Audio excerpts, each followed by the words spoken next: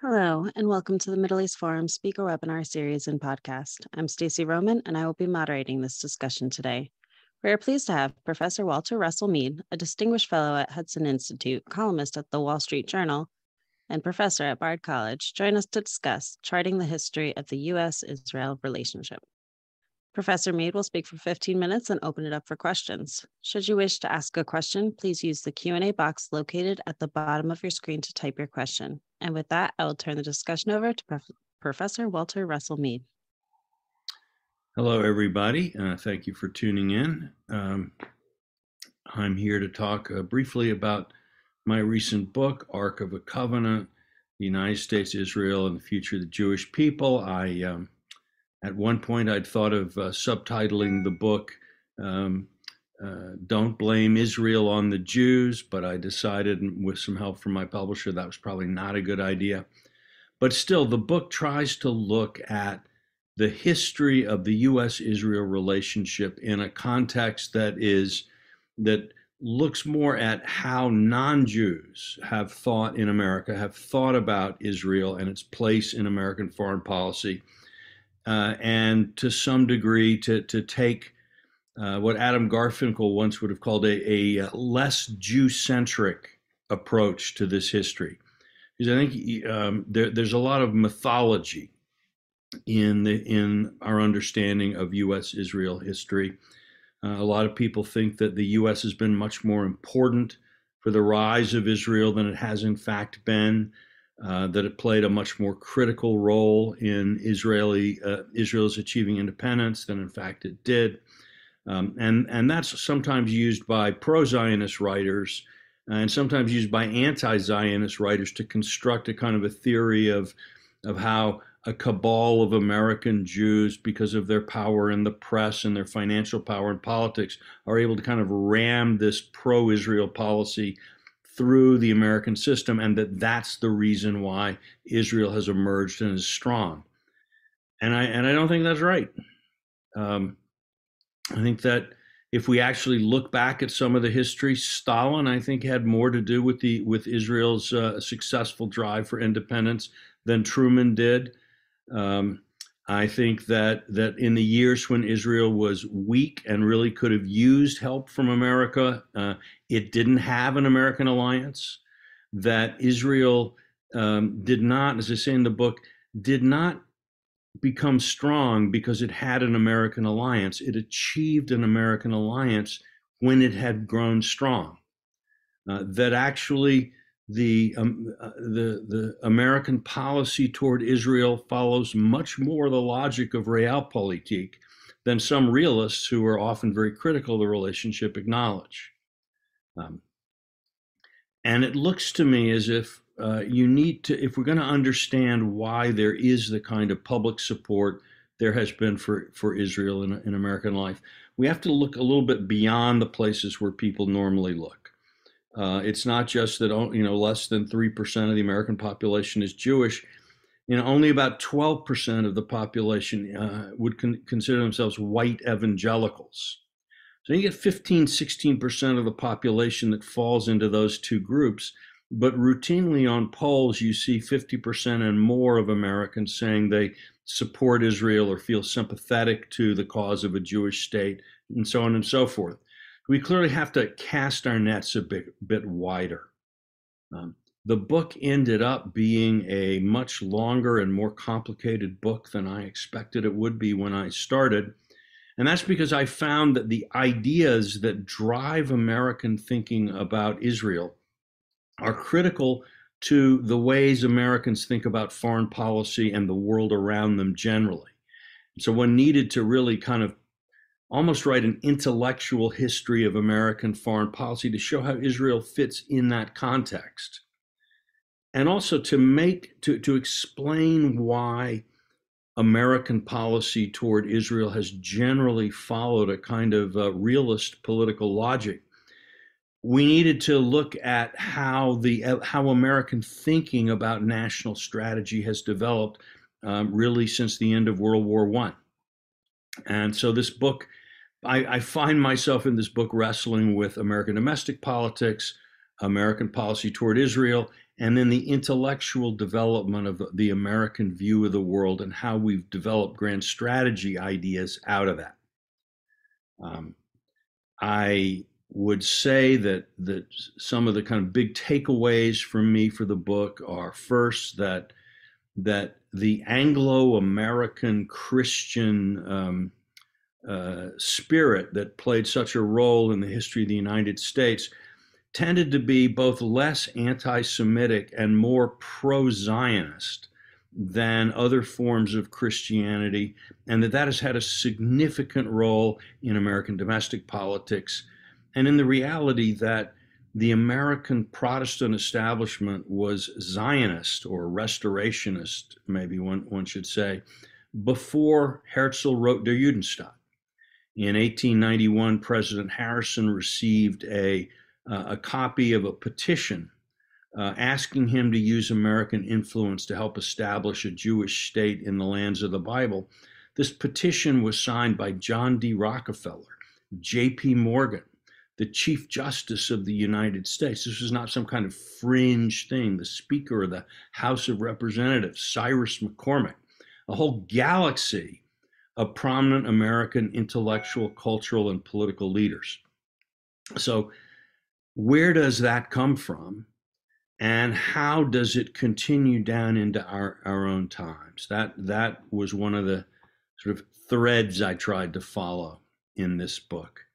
I don't make recommendations for the future of American policy. I don't produce the Walter Russell Mead patented peace plan for the Middle East here. I've tried things like that in the past, as many have, but I found that trying to take this away from advocacy actually made it much easier to provide a sort of overview of the background that guides both the policy and the political debates that we're still having. The book also found me looking hard at the ways that anti-Semitism has played a role in American politics. Because when we say that the United States has had less experience of the kind of violent, bitter anti-Semitism that we've seen in Europe and in other parts of the world, that of course does not mean the United States has had none. It's almost as if we had the equivalent of a COVID vaccine that doesn't keep you from falling sick, but maybe keeps you from getting so sick that you get hospitalized. And one of the things you see as you look at the history of anti-Semitism in the United States is that in periods where people are fundamentally uncertain about the American project, will it work for me? Will I be able to live the American dream? Is America really a place where people of all kinds can be fulfilled and find justice? In periods where a lot of people are asking those questions, you often find anti-Semitism popping up, and very often on the far right as well as on the far left. And the situation we see today, in which you can find people who are sort of aligned with, ultra MAGA or whatever you want to call it, sort of Charlottesville, tiki torches, you shall not replace us, this kind of stuff. You find anti-Semitism very prominent there. And in the same way, among people who would say, well, the American experiment is really just an exercise in white supremacy, and American liberalism is just the friendly face of racism, or these kinds of beliefs, you'll often find there too some of the sort of crudest kinds of anti-Semitic caricatures. And that is for me, again, one of the core takeaways here. There's something about the idea of America as a tribe of tribes, where many different kinds of people, many different religions, people of no religion, Christians, Muslims, Jews, and others can sort of shelter under this big tent of an American identity and sense of American purpose. That is a critical element both of the way our country works and is able to work, and it's a seedbed for a lot of the pro-Zionist thinking that goes on in the United States. I don't make predictions either in the book. I don't say, okay, American foreign policy is going to, we're going to rally around Israel forever, and I don't say we're going to turn against it. That requires a better crystal ball than I've been gifted with. But what I do look at is, it seems to me our current debates about whether the United States will remain engaged in the Middle East, and if so, for what purpose. Should we pivot to Asia? Should we, give up the world as a bad business and get back to Fortress America and just look after our own interests, very, very narrowly defined? Our policies to Israel will ultimately depend on how these larger questions are resolved.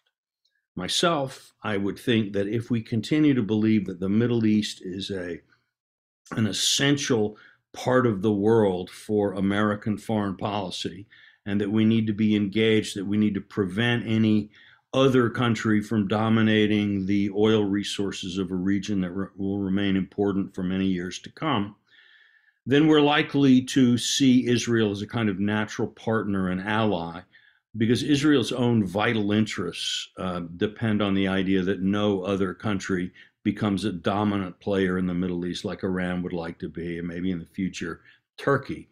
So there's a kind of our interests are sort of joined at the hip, and that's especially true now that many Arab countries see Israel as a kind of a strategic ally, whether it's against Iran or against other potential hegemons. So, that looks to me like the sort of natural path that American foreign policy may go down. But we should not ignore that we have a lot of voices in the country who really don't think we should try to maintain this kind of global foreign policy that we followed after World War II. If I have one other thing to say in the few minutes before we get into Q&A, I think it would be that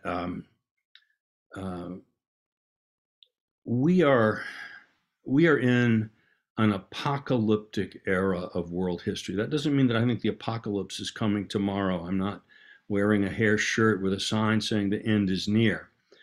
But when President Biden said not long ago that we're at an Armageddon-like time, I, for one, was reminded of being 10 years old at the time of the Cuba Missile Crisis, when the kids in my elementary school, we used to debate on the playground whether our town would be hit first by Soviet missiles, or we would be left for the second or third strikes. But whether you think about climate change, whether you think about the possibility of nuclear war, whether you think about the singularity, as people in Silicon Valley talk about AI taking over the planet or whatever, many of us who think about politics and the future of the world today find that questions of ultimate concern are becoming fused with foreign policy debates.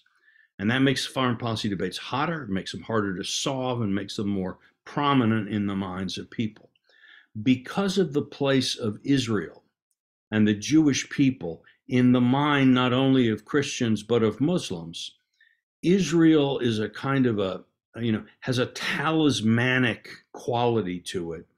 And at times when one feels that the world is in this apocalyptic era, the attention not only of Americans, but of people around the world gets drawn to Israel, to the conflict with the Palestinians. It looks to me as if that's not going away, and that for better or worse, both the Israelis and the Palestinians are going to be doomed to continue their struggle in the glare of this extraordinary global spotlight. So, do we have questions? I see I have a couple here.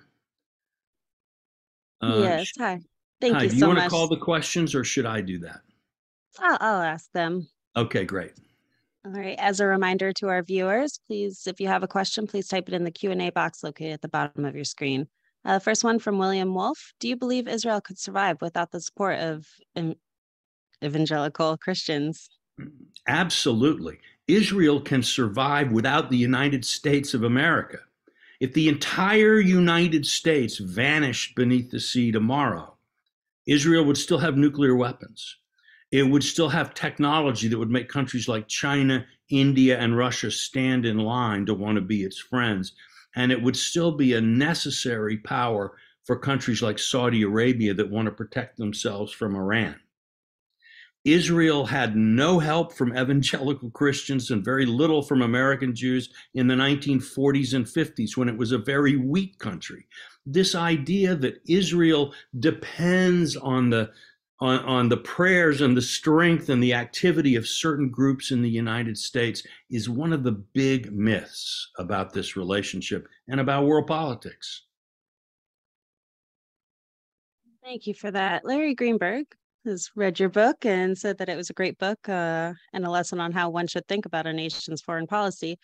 But asked, I loved your Vulcan motif to explain much of anti-Semitism, but that did not explain FDR's tactic complicity in the Holocaust.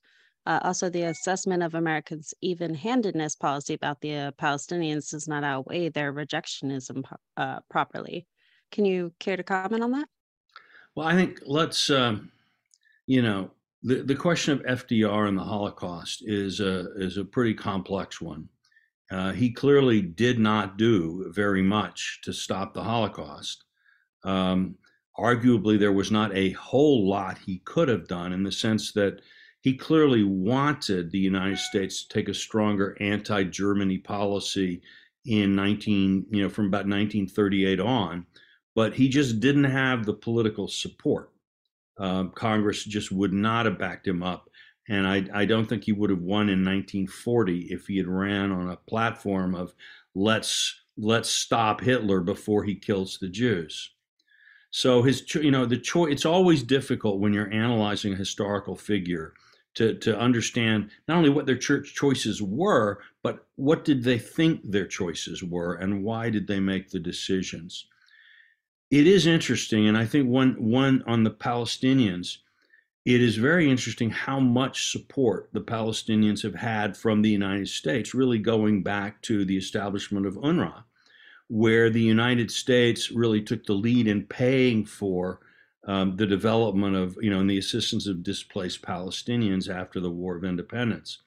In fact, in terms of official government support, both financial and diplomatic, the Palestinians have actually had more assistance from the United States government than the Jews of Palestine did before 1948. So I'm interested that we don't see books about the Palestine lobby or conspiracy theories about how the Palestinians are taking over the country. But it is true. Now, why? I think some of those are really the same. Some of it is involved with the idea that for many Americans, the Jewish state won't be safe until there is a Palestinian state that accepts it. And so many people in America, including many American Jews, who are very strongly in favor of establishing a Palestinian state and supporting the Palestinians diplomatically, have in their minds that this is the best path to support Israel, that'll make Israel safe and secure. So, to try to parse this into the pro-Israel versus pro-Palestine thing, I think gets us into complications. But it is definitely true that American policy has done more and tried harder to get the Palestinians a state than it did to get the pre-1948 Jews a state. Thank you so much. Bernard Hakel asks, thank you for your talk and your thoughtful analysis over the years. Do you think the leftward move in the Democratic Party will persist? The deep desire to strike a deal with Iran appears to be signaling a diminishing interest in the security of Israel and countries like Saudi Arabia and the other Gulf states. This is it's all tricky. And what Yogi Berra said, prediction is always dangerous, and especially when it involves the future. So I'm gonna be careful here. I don't know about the future leftward tilt of the Democratic Party. Certainly when The Democratic Party was tilting very hard to the left in the late 1960s and early 1970s. And then came the McGovern election. And again, when Reagan defeated Mondale in '84, the Democrats moved back toward the center. So these things, I don't think there's some kind of, inevitable force of nature that's pushing parties in different directions. I think they respond to events. So we're going to have to, I think it's going to depend on events. Absolutely. Carrie Hillenbrand does follow up with, along with on the right side with Marjorie Taylor Greene, et cetera. And do you see this as a troubling trend? Absolutely. Currently. And as I say, you find this trend both on the left and on the far left and the far right. And, it's clearly a bad thing. It's clearly a dangerous thing. And I think what it means again to me is that it's in that center, the vital center of American politics, that we need to look for new ideas, new ways of organizing our politics, some creative thought about where we can go, ability to solve problems. Ultimately, I guess I'm still a believer in the American system. I still believe that a mix of free enterprise and a forward-looking government can in fact solve many life problems for us. Let's say, can't solve all the problems of all the people, but it can solve enough of the problems of enough of the people and create enough wealth that society can continue to go forward. And so my hope is that, and prayer, is that America will remain America even in the stormy times that we're passing through right now. Absolutely. That's a hope we can all hope for. So what do you think of the Trump administration expanding beyond just the Israel-Palestinian issue and moving to the Israel and the Middle East with the Abraham Accords? Well, I may have a slightly controversial view here for some, but I think just as the peace agreement between Egypt and Israel did not come about because of Jimmy Carter, but actually in some ways came about because they both wanted to block Jimmy Carter from doing something else. In some ways, the Abraham Accords don't actually represent as much a triumph of American diplomacy as the grim realization in both Israel and the Gulf Arab states that America is no longer as reliable as it used to be as a defender in the Middle East. We're not as committed, maybe we're not as able. Our politics, we elected Bush, then we elected Obama, then we elected Trump, then we elected Biden. Who knows what we'll do next? And so when you start thinking about how to small or smallly populated wealthy states in the Middle East remain secure without the American protection, it makes a lot of sense for them to start to band together. And also when you think of the Arab oil states having to look, maybe, who knows, to the end of the oil economy as the energy transition moves ahead, how are they going to develop their economies? Well, Israeli tech and experience is actually quite interesting there. So I think what we're seeing, I see the Abraham Accords as an adjustment to what some might start to call soon a post-American era in the Middle East. It also means that, and I think we see it on things like the JCPOA, we're seeing a kind of alignment of Arab and Israeli diplomacy, and not just in the United States, but in Britain and France, where I think the diplomats of these different countries are starting to feel, well, maybe we can get more done if we work together. So I give the Trump administration credit for pushing the agreements along and trying to help remove obstacles. But I think the main force going on here, as has always been the case for the most important breakthroughs for peace in the Middle East, comes actually from the local people themselves. Very interesting. Stephen Keeler asks, if Israel or the entire Middle East were to put the shoe on the other foot, fall off the face of the earth, what would that mean for the U.S.? Other than energy, what is the vital rationale for the U.S. to be so concerned with the Middle East, especially in light of the possibility of the U.S. becoming energy independent? Yeah. We have never, I mean, it's a good question. And in some ways, if the Middle East would disappear, that would solve an American problem, because our problem is not necessarily that we want the Middle East for ourselves, but we don't want China to have it, or we don't want Russia to have it, et cetera, et cetera, et cetera. So if it vanished, well, that problem would be solved. But and the energy problems would be difficult, but as you know, we have a lot of energy. The price would go up because prices tend to be global, et cetera. But on the assumption that's going to stick around, why should we care? Why do we care?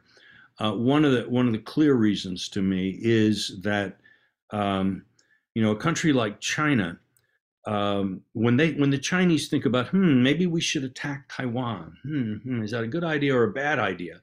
One of the things that they look at, and I know because Chinese officials have talked to me about this in the past, back when you used to be able to have candid conversations with your Chinese counterparts, that they look at the example of Germany, which goes to war with Britain in World War I and World War II, and then has all of its trade cut off, and is cut off from global oil supplies and global rubber and food and all of these things. And the lack of these raw materials helps drive German strategies in disastrous ways. So, having the ability, if we need to interdict the oil from the Middle East to China is very important, but also preventing China from having the kind of power in the Middle East that it could say to them, we want you to stop selling to India and Japan, or we want you to stop selling to Europe. We do not, I believe it is one of our highest national interests to keep that from happening. Now, I don't think this means we need to invade the Middle East and democratize every country we can see and so on and so forth.